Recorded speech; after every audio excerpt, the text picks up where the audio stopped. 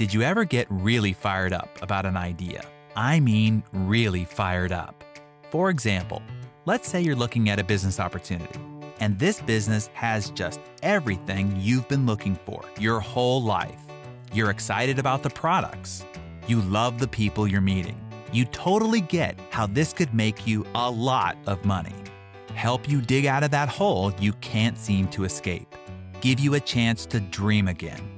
Really change your life. Yep, you're riding high. And you can't stop telling everybody about it. And that's when the roller coaster starts. Because every time you get all fired up, there are plenty of people standing by to throw cold water on your passion. It's scary, the things people say. And if those are the only things you hear, you start to believe them. Then sometimes the scariest things are the things you say to yourself. It might make you want to walk away, but you'll always wonder, what happened to my passion? Is there any hope? Where's the drive and the vision that got me so fired up? Well, guess what?